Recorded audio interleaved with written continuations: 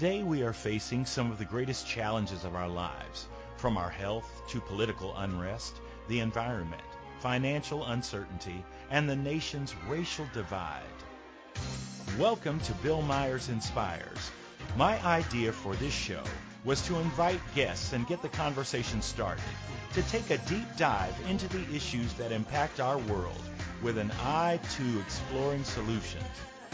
And we encourage our listeners to look within themselves to take decisive action to make a positive difference. Welcome, welcome, welcome, everyone. This is Bill Myers, your host of Bill Myers Inspires. I am so excited to be here today. This is my very first show, and I am just as excited to have this particular guest with me today. We are listening to the Inspired Choices Network, and I thank them for all of their assistance in getting me ready for today.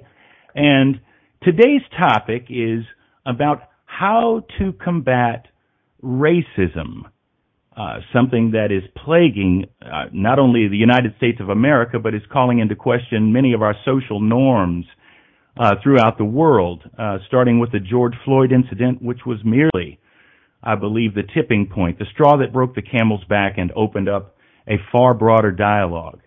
So with me today is my very special guest, and I would like to tell you a little bit about him. His name is Dixon D. White. He is an American YouTube personality, actor, filmmaker, and anti-racist activist whose videos discuss racism in the American South. Dixon White opened his YouTube account in April of 2015 and received media attention after he uploaded a video entitled "I'm a Redneck, I Love America" on April 4th of that same year. In the video, he claims that he was formerly a racist but changed his viewpoint while attending college in Savannah, Georgia, and witnessing his African-American roommate being harassed and arrested by police. Other videos show White commenting on the shootings of unarmed African-American men and commenting on how North America was built for white people, claiming, "We created a culture and a system of white supremacy that has benefited us for 400 years.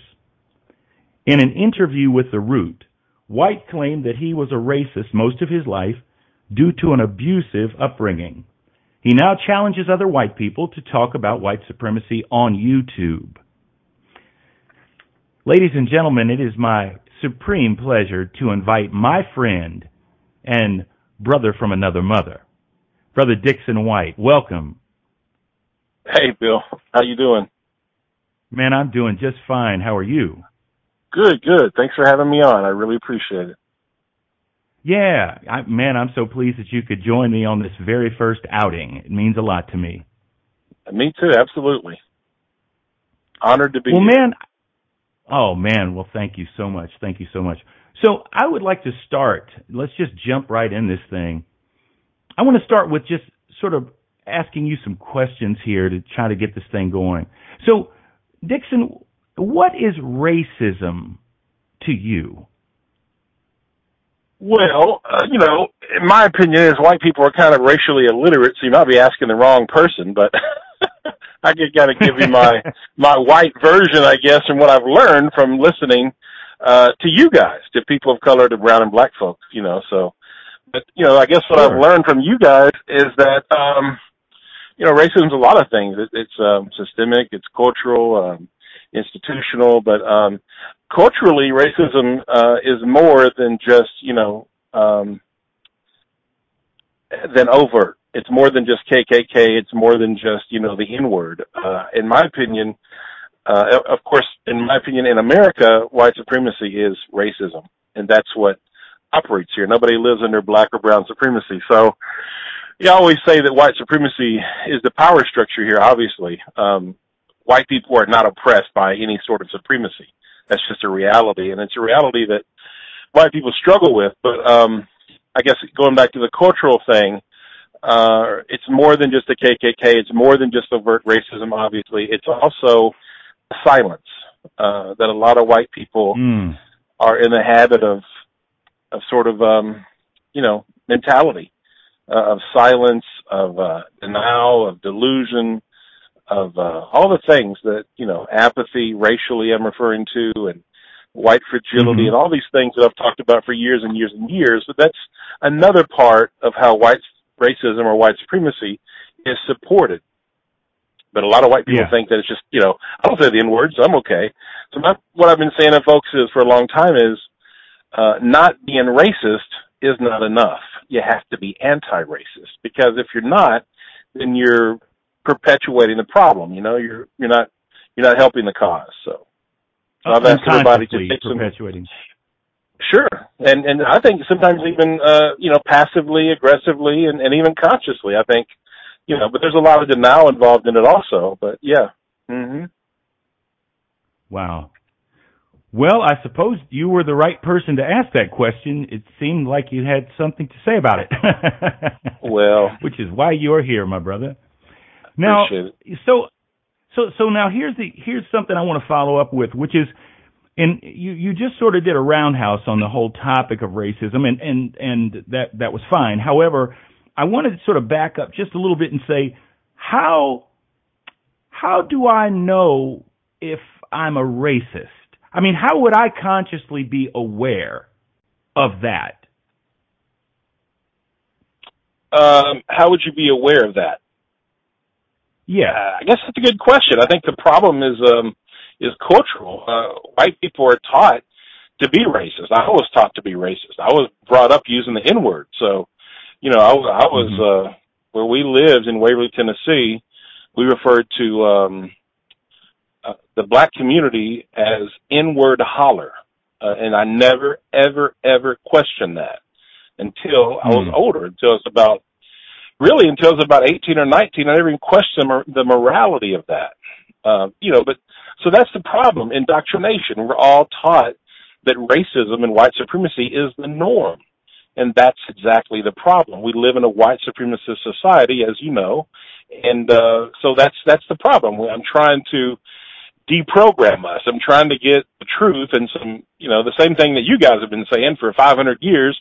I'm just repeating to my people because they don't want to listen to black people because of racism. They don't want to listen to black folks and brown folks when they say the exact same things that I'm saying. So I haven't said anything original. I haven't said anything special. I'm just saying the same things y'all have said, but it fell on deaf ears. So I say it because white people are more comfortable, unfortunately, listening to me because I'm white. Wow. Well, it's so very interesting. I was talking with a fellow musician here in Indianapolis some time ago, and I had always thought, me personally, always thought that, and my relationships with music, I think I kind of got falsely led there for a while, because I actually thought that, or convinced myself to think that racism really wasn't a part of like musicians, because we speak in a whole other type of a language, and there's such a camaraderie.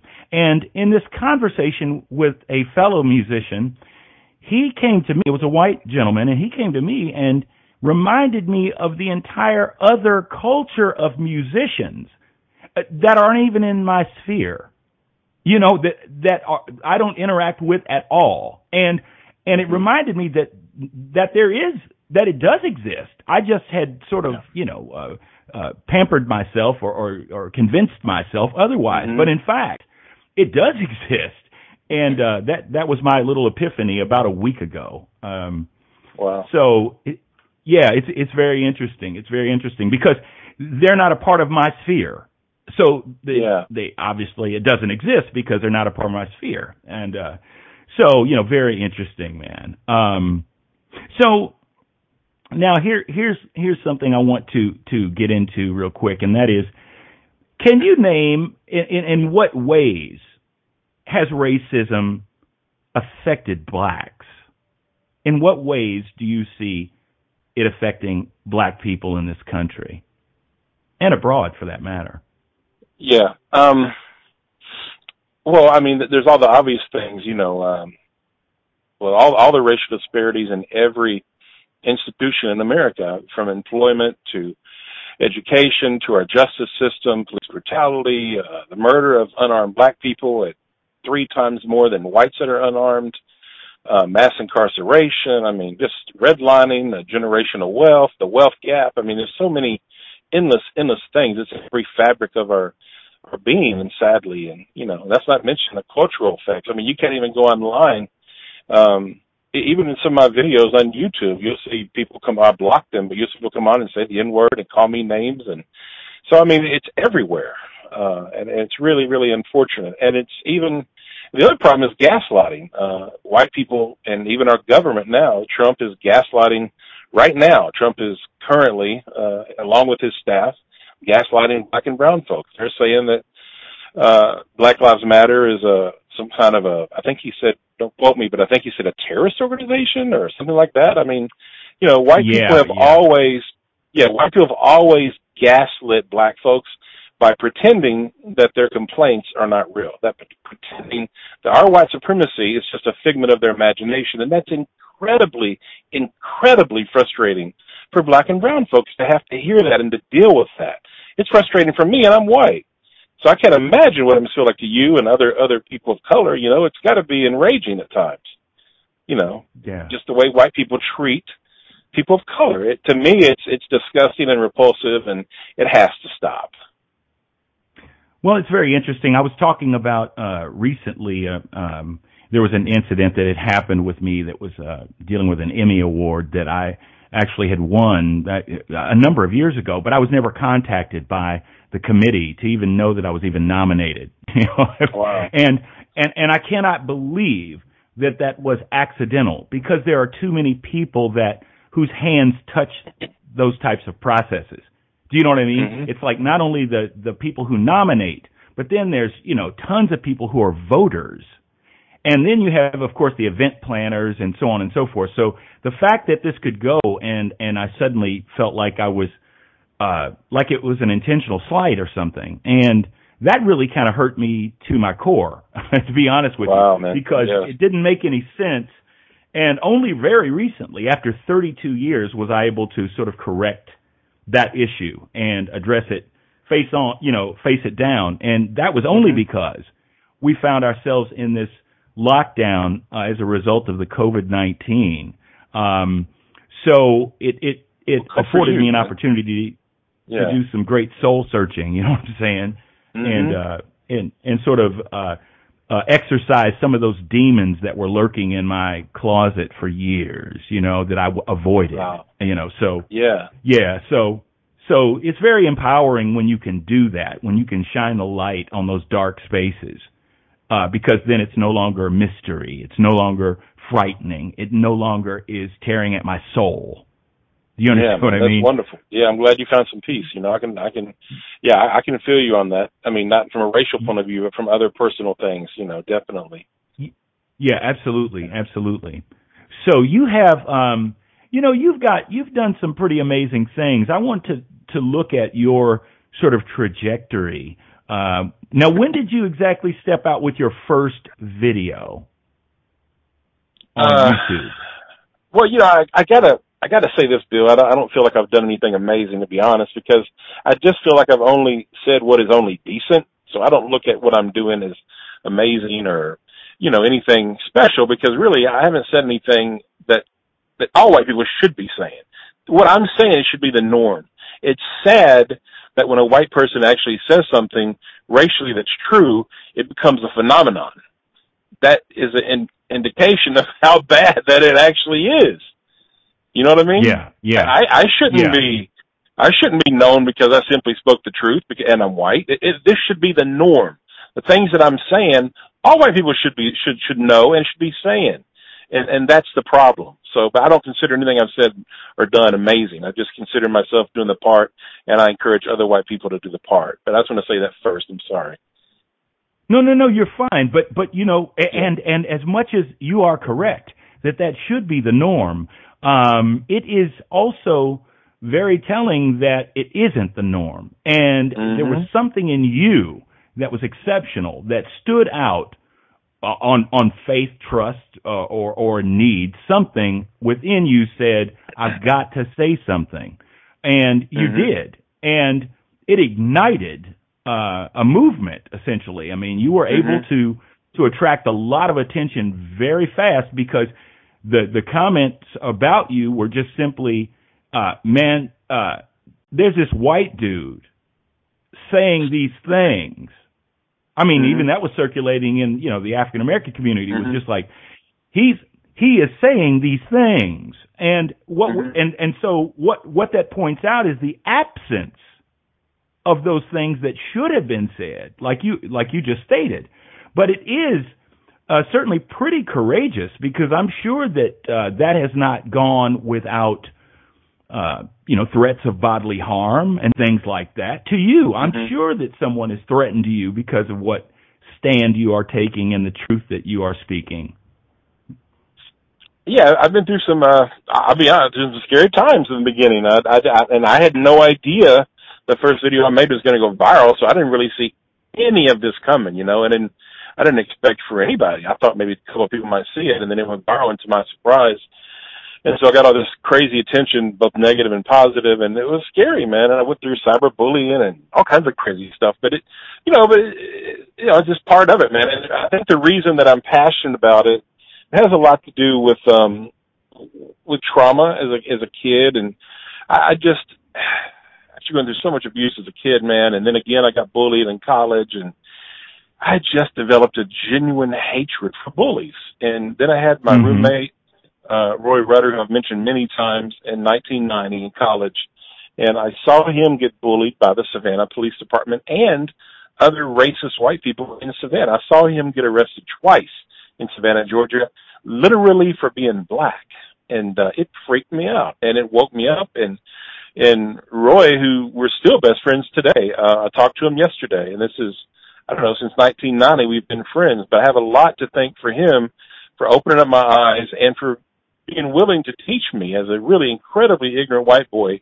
from Tennessee in 1990. I mean, he was just, and we're still best friends. So I have a lot to thank him for, really, for waking me up. And the passion comes from, I think, from a lot of the hatred I have for prejudice and bigotry. And because I realized when I was 19 that all the shit I went through as a kid was directly related to bigotry and prejudice. And that's what puts a fire in me. That's what keeps my fire going. I can't stand to see people to be bullied. I just hate it. I hate a damn bully, man. And I can't stand to see my own people bully black and brown folks. So, wow. So you're being bullied as a young person, and growing up in that kind of environment, along with the racist, language and so on and so forth that you grew up in. Cultivated an empathy within you, absolutely, to be able to understand what it's like to be handled and treated unfairly and bullied. Wow, absolutely, it did, and also there's white people have always thought white supremacy is helping them somehow, and all it's done is screw up our lives. It's toxic, it's dysfunctional. It's living a lie. It's not helpful. Look at our president right now. In my opinion, he's the reason that we have the highest deaths by large margins anywhere in the world. We have the highest cases. Right now, we've had most cases in the history of the pandemic anywhere on the planet yesterday. And to me, Trump has mismanaged this pandemic because he's a narcissistic, selfish asshole. Excuse my language, but that's what he is. And if white America hadn't been so damn desperate to have a white supremacist in office after a black president, they had to have a racist president after a black president at any cost, in my opinion. Yeah. That's why we're in this mess that we're in now. One of the most disgusting events, and I don't talk very much about the occupant of the White House, because I can't dignify that in any way as an official office holder. He's a clown. So, but one of the most disgusting things that happened very early on that caught my attention, and it may have escaped many, was when he was renovating and redecorating the White House. It felt like they were fumigating it. Do you understand what I mean? Exactly. Like they moved out, and it was like, we must, get rid of the ick that these black people brought in here. I mean, it was very disgusting to me, and I could not. That was the turnoff. Probably the one single thing among many that really rubbed me quite wrong. Absolutely. Beside every action of him has been to erase anything Obama. Anything Obama. Yep. No doubt. Incredible. So you, as you mentioned, talking about sort of the misinformation that whites often get, because of course black people aren't in the history books, right? I mean, their accomplishments really are not celebrated or spoke of. There was a gentleman that called me one day, and a white gentleman. He was very, very upset. He was huffing and puffing, and I said, "Hey man, what's going on?" He said, "Man, I've been lied to my whole life." He said, "I have been completely lied to. It's like all been a con." I said, "What do you mean?" He said, "Man, the only accomplishment of a black person that I ever even heard of, as far as any sort of innovator or anything like that, was George Washington Carver and the peanut thing." He said, "But other than that, that was it. I mean, that was it, as if that was a single only contribution that he ever learned about in the entirety of his education process." And he said, "Man, I've been lied to. I'm starting to find out that black people really have done things. I'm starting to find out that they've been very significant in the entire, in every aspect of this nation." And he was terribly upset, man, that it's like he woke up one day and went, "It's all been a lie. It's all been a lie." That's powerful. I wish more white people could have that realization, man. That's really powerful, though. Wow. Yeah. So I started trying to send him links and things to try to, feed his curiosity and his desire to learn something. So, man. Yeah. Well, it's a sad state, man. It's a sad state in our educational system. And Bill, I've always said, and so has Jane Elliott, another lady who does this work.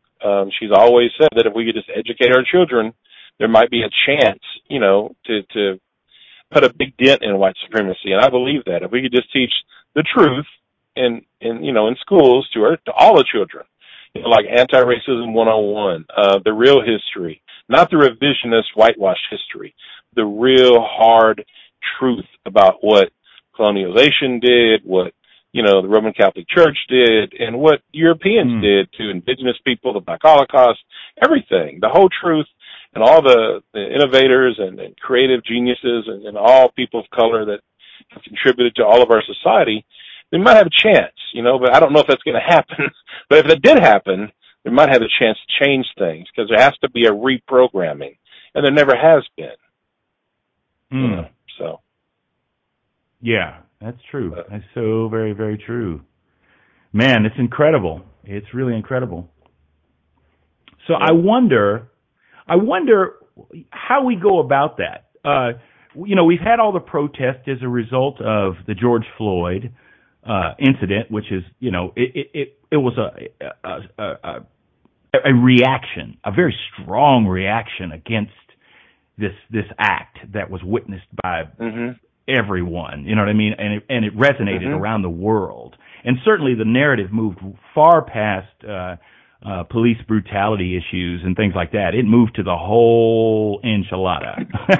I mean, so, and it was very powerful to see other cultures, Argentina, soccer players, people in China, people in Australia, all dealing with the black people problem.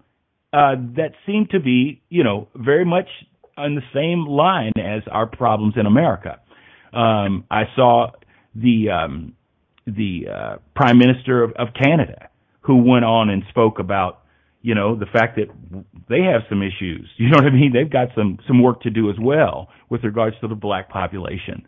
So it's pretty incredible, just to know that that it resonated so deeply. So.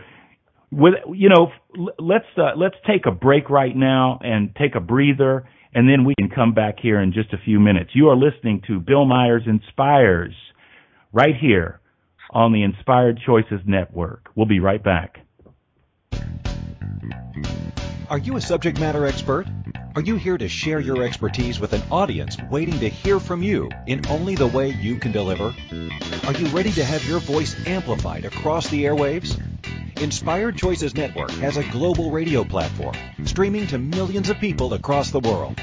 Professionally produced and supported by an accomplished team every step of the way, you can broadcast from anywhere in the world, knowing your voice matters, and we ensure it is delivered with ease and efficiency. Eager to hear your message, the world awaits. Contact us today to become an Inspired Choices Network radio host. Email becomeahost@inspiredchoicesnetwork.com.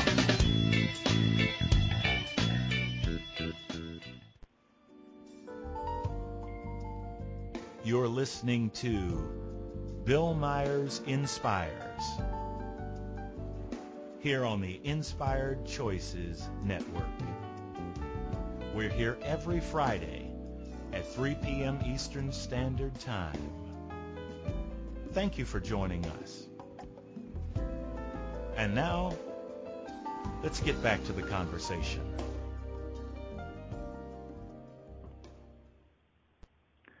We're back. Thank you for joining us this afternoon on my debut Bill Myers Inspires show. I want to thank the team at Inspired Choices Network.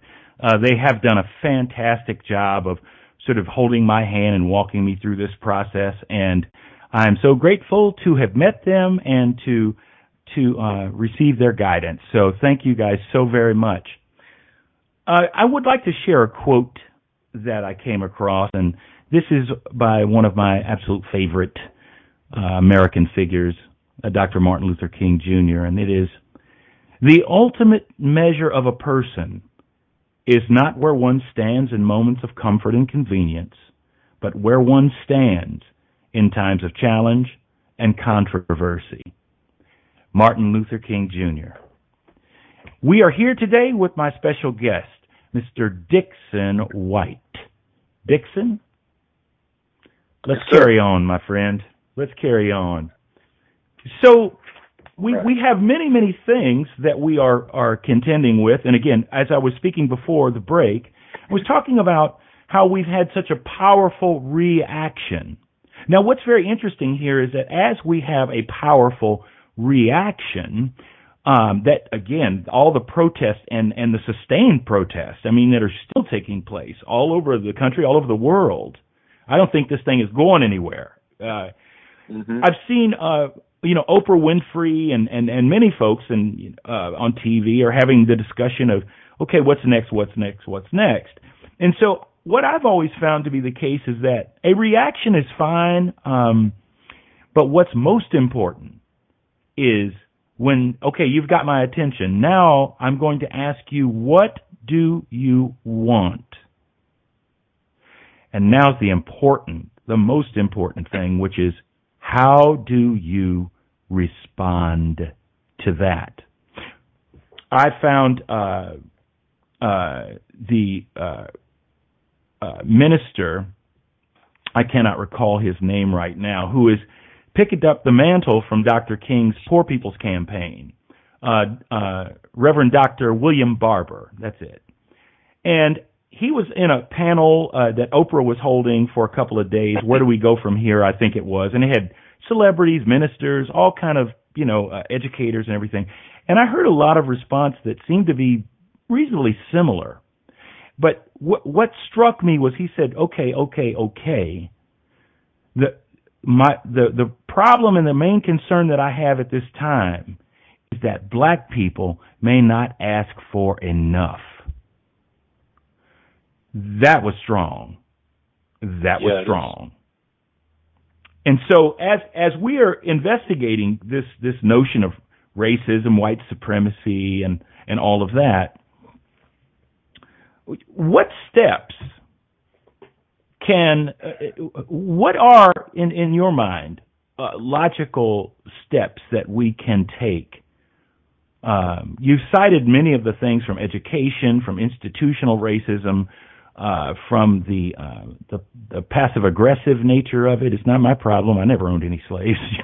All of the above. Exactly, yeah. How do we move to a a meaningful way to address moving forward? What would you say, Dixon? Honestly, I don't know, man. I don't know. All I know is I just do my little part. We all try to use whatever we have to use my platform to try to reach white people and to try to educate white people. But I'm just glad, like you said, the movement happened. I don't know. And it's been one of the biggest movements in all the world in many, many, many, many, many years. So it's been a powerful movement. And I was so happy because I've been dreaming of the day when I would see white people, marching with black folks and being activists right. and taking a stand. And I've been asking white America to do this for many, many, many years. So I don't know. I hope that this leads to something that's lasting, something that's significant, something that's meaningful. We've had, a lot of different things happen, with monuments and flags changing and sports and all kinds of things, and hopefully some policies. But I think policies is a big, big part of this. And then, of course, a cultural shift. Races have to be held accountable, but also white people have to stop being, as I've said, silent. We have to get involved, and we have to take kind of a proactive approach. We have to dismantle this system that benefits us at the degradation of other people. So we have to do something. And I've always asked white people to do three things. I've just asked white people to, number one, acknowledge, and that's a big one because sadly, most white people in America cannot even acknowledge the damn problem. They're so caught up in defensiveness that they can't even acknowledge the damn problem. And a perfect example of that, Dixon. Hold on. Let me chime in there because a perfect example of that, an amazing example of that, which we've seen if you've been watching the news and all, and it's just the idea of people saying, even Mike Pence got caught with this, and it was, just say, Black Lives Matter. I just need you to say that. And the response is, well, all lives matter. You can't even say Black Lives Matter. I mean, I mean, that's something, man. And so that's a clear example of something that I've seen that is it's something wicked about it. You know what I mean? Something pretty wicked about it. Well, it's gaslighting. It's gaslighting, too. Not only is it denial and defensiveness and all that, but it's also gaslighting. They want to try to tell black people that their reality is not real, and that's a horrible, horrible thing for anybody to have to put up with. But yeah, man, our president, most of his staff, are all a bunch of racists, and but anyhow, yeah, man. But I've asked them to do three things: simply acknowledge, take action, and educate other white people. Those are three things I think all white people have a responsibility to do. And in those three things, that could be a lot of different things, but those are three things that all white people, I think, as the benefiters of white supremacy, have a responsibility to do. And the goal is to dismantle the system and the culture of white supremacy, that we live in. But as far as an answer, I have no idea. Well, that's a good start. That's a good start, man, because that's my was sort of my final big question, which is, what steps can we take to combat racism? And I think you just we're leading down that path. I just got a note here just a minute ago from one of our callers, and it says, as a white privileged woman, I feel like I need guidance on how to contribute to the change that's required moving forward. What would you say to that, Dixon? I think that's very, very important. And I've learned a lot from black folks like you, Bill. You've taught me a lot too, man, especially about, I remember many conversations we had about policy and, legislation and things like that. I learned a lot from you, but I have 7 steps that I give out to white people that I've been told is helpful, and I would be happy to try to get that out if I can in some way. But 7 steps. And the 7th step to the whole thing, besides the what I said was acknowledge, take action, and educate. The last step is do it in the right way. Know that, number one, black people may not trust you.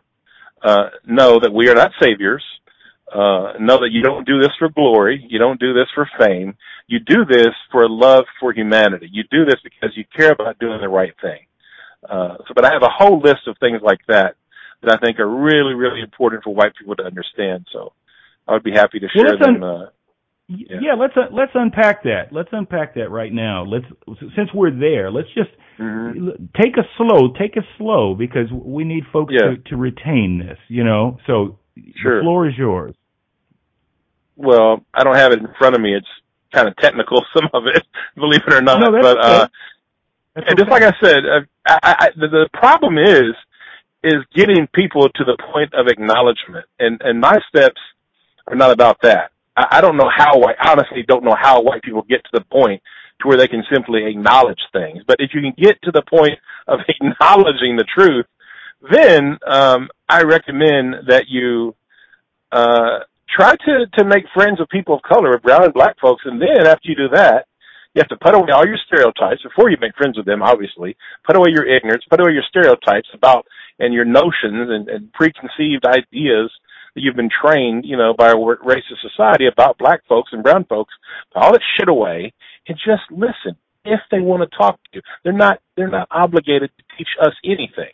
But if they're willing to help, listen to them, listen to their reality, and let them teach you. And then start taking action.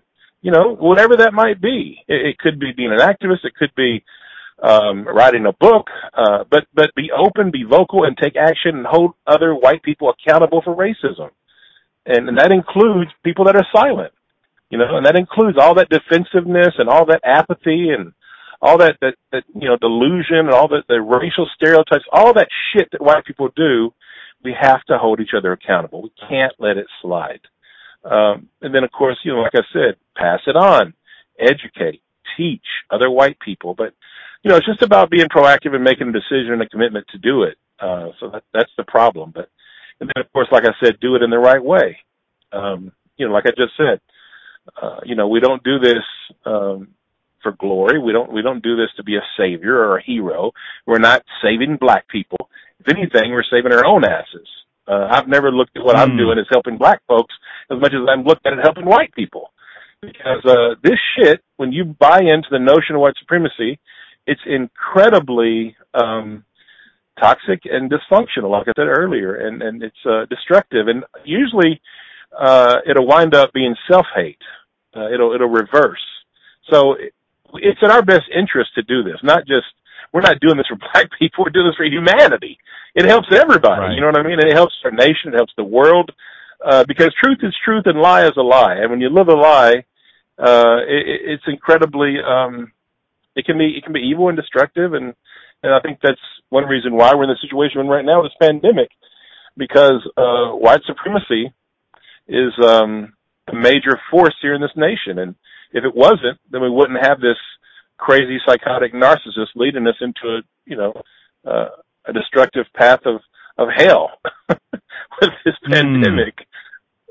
Because right. Racism is basically social narcissism, institutional narcissism. And that's exactly who we have as president. We have a narcissist. So it all makes sense, right? It's a reflection of who we are as a country. And it's sad. And it's sick. Yeah. Yeah. You definitely brought a chuckle out in me when you say, that makes sense, and you're referring to the occupant of the White House. There's nothing there that makes any sense at all. So I mean, right. It's at least worth a chuckle. But yeah, I hear you, man. I really do hear you. And it's so very interesting because I think that a lot of people have an inner awareness that something is wrong. White people. Something is wrong and are looking for the right way, the right safe way of stepping out and being able to acknowledge the thing that they know. But it just, you know what I mean? I think that because you keep talking about the silence, and I think that some people are just in need of guidance. Truly, or a way where it feels safe for them to come out and say the thing. Just say it. You know what I mean? So, and the reason I wanted to talk about that for a minute is because you initiated something that was pretty doggone huge, man, and I just want to give you your props. And would you tell us about what your request was, or the movement you started on YouTube that just really took off and ignited a lot of activity?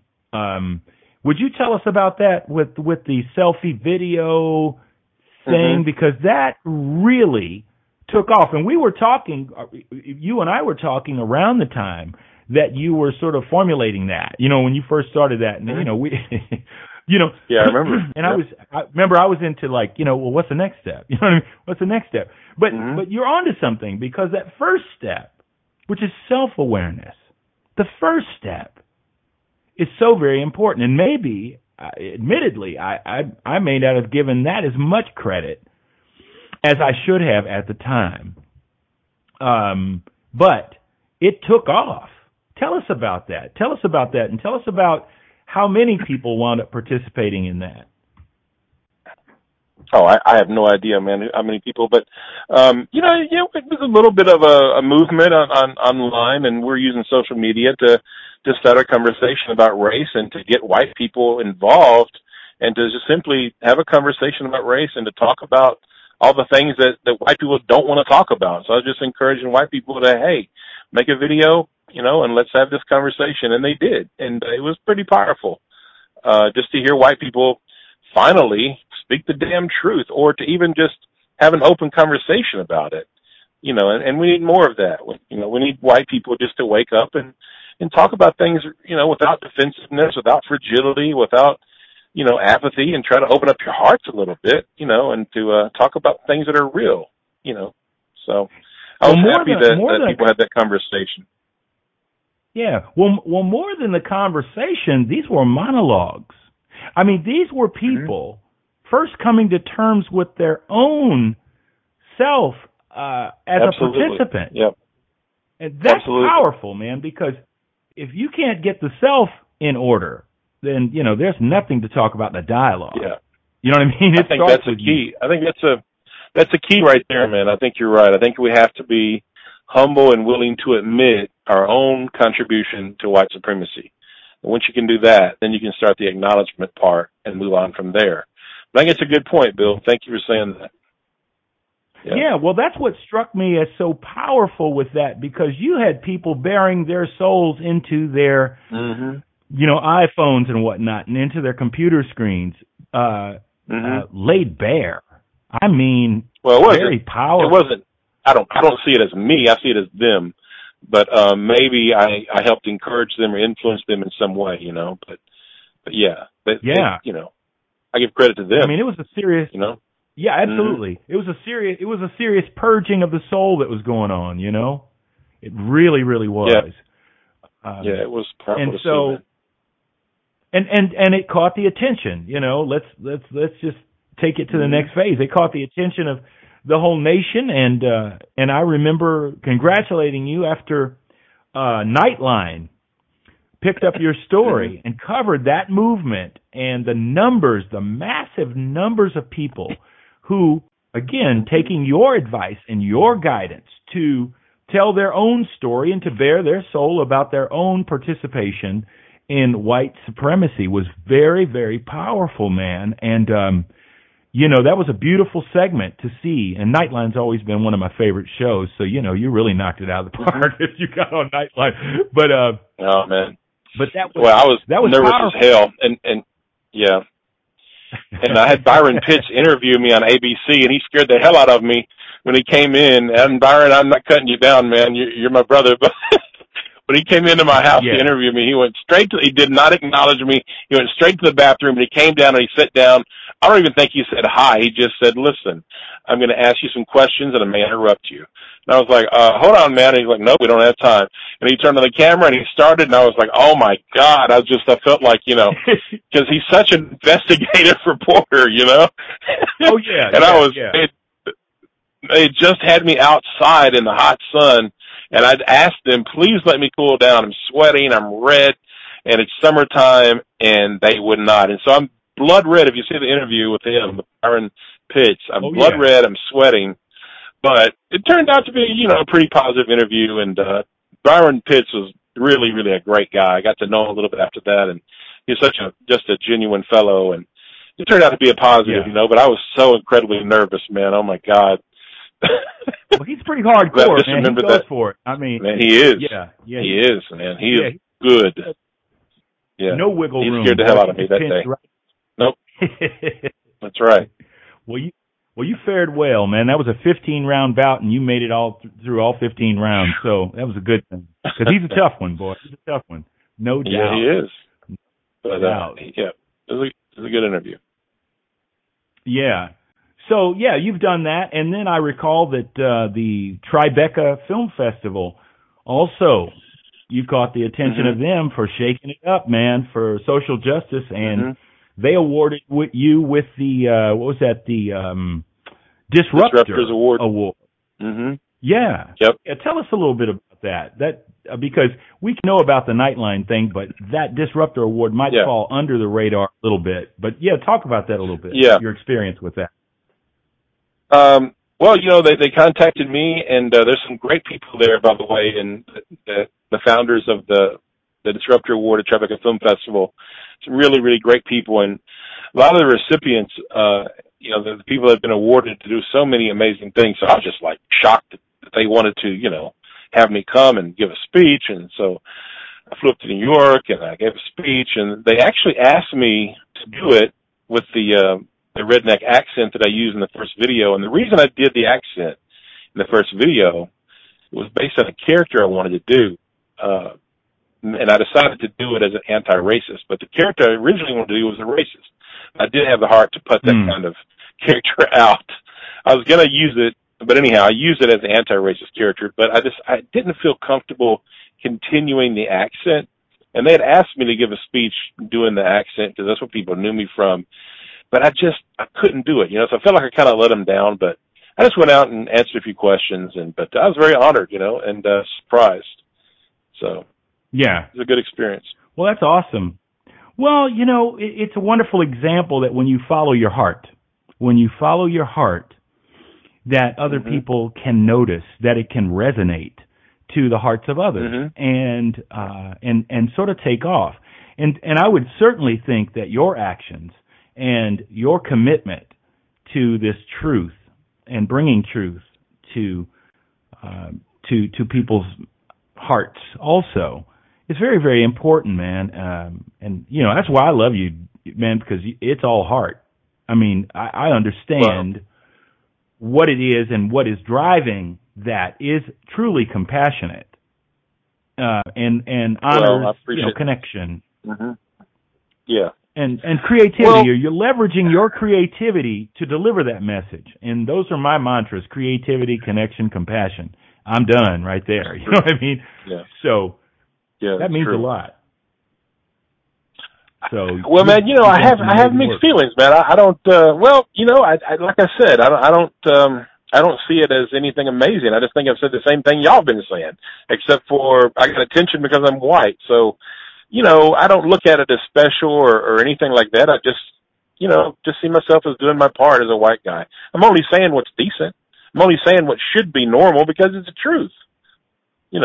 So I don't see it that way, but I appreciate the kind words, Yeah, well, and I'm not trying to blow smoke, man. The truth is. Yeah, no, I know, but I just don't. Mm-hmm. Yeah, when we do that, though, I mean, that's the most powerful thing in the world. You know what I mean? When we come from the heart, the heart knows what the head's trying to figure out. You know what I mean? So when we act from our heart compassionately, man, people feel that.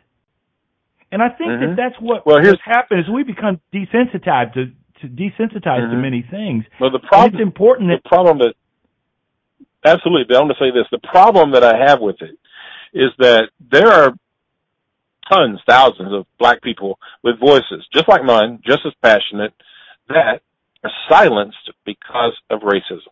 That are not heard by the masses of people in America. And that is what pisses me off. And that's what seems unfair to me. And that's one reason that I do this, so that all voices can be heard. Do my little part in the world so that hopefully all voices can be heard. Because there's so much creativity and so much talent and beautiful passion in this world from black and brown folks that's not being utilized because of racism. And, it's exactly, and that's why some black people get mad at me, because I've got so much attention. And I understand that, and they're right. Why should I get so much attention when there are people that are black and brown, the same voice, smarter than me, more talented than me, and they're not getting the attention? So it's a valid point. Yeah. But, and understandably so. I mean, I could certainly see why some people might, be somewhat envious of that opportunity when it's like, hey, man, I've been saying it my whole life. Absolutely. And I can't get the time of day. Exactly. But white boy steps out here, and all of a sudden it's like, damn, he's amazing. Right. I understand. And I haven't said anything that they haven't said. You see what I'm pointing? Right. No, I understand. But, but let's take a look at all the changes that have started to happen in little shifts, like what was it, the Washington Redskins football team changing their name. I mean, just looking at these shifts that even corporate sponsors are starting to step behind and say, you know what, we need to be mindful of this. And I still believe these are symbolic gestures too. At the end of the day, exactly. It's not necessarily putting any money where that is, and that wealth gap is greater than ever before. So the substantive issues really still haven't been dealt with, as we, put up a monument or paint a street, which is nothing more than, liberating, the diner or the bus sitting at the back of the bus. Martin Luther King certainly put his hand on the button when he identified that it was really the wealth and the issue of that.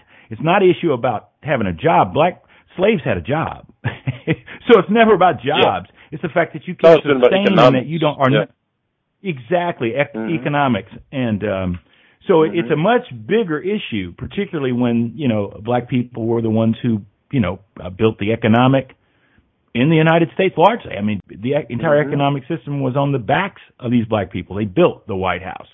So, So, yeah, it's very powerful stuff, man. So, again, I am encouraged, Dixon. I am encouraged amidst all of the crazy.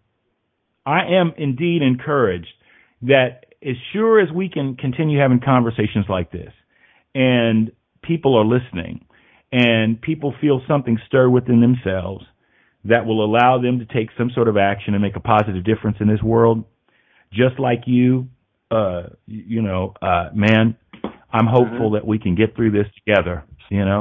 I really am. Yeah, man. It's good to hear some optimism. I think I tend to be more pessimistic, but I really am glad to hear it, man. It's good to hear. Maybe I hope you're right. I hope you're right. Well, without hope, I don't have much of anything, right? I mean, I feel you, if I just threw in the towel, man, what do we do? Yeah. Just hold hands and jump into the Grand Canyon together or something. So. Man, I want to say thank you. We could do Kumbaya while we're doing it.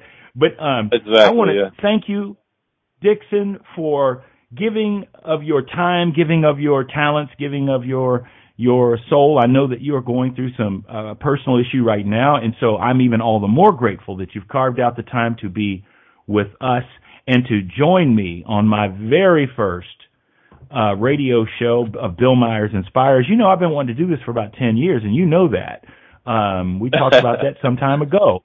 And so I'm grateful to the Inspired Choices Network once again for welcoming me as a host onto this network, and I'm glad to share my first show with you, Dixon. Man, thank you so much. It's been an honor, man, and thank you, man. I appreciate it. Yeah. So, again, you are listening to Bill Myers Inspires on the Inspired Choices Network. We are here every Friday at 3 p.m. Eastern Standard Time. And please spread the word and tell your friends. And we're going to have lively conversations like this as we tackle all of the things that sort of upset us in this world, and we're trying to make a difference. So please, thank you for spending your afternoon right here. Thank you for being with us. Goodbye. Remember, we're here every Friday at 3 p.m. Eastern Standard Time on the Inspired Choices Network. Remember to take time this week to take a breath and look within yourself and figure out how you can make a positive difference in this world. Spread the word, and we'll see you here next Friday.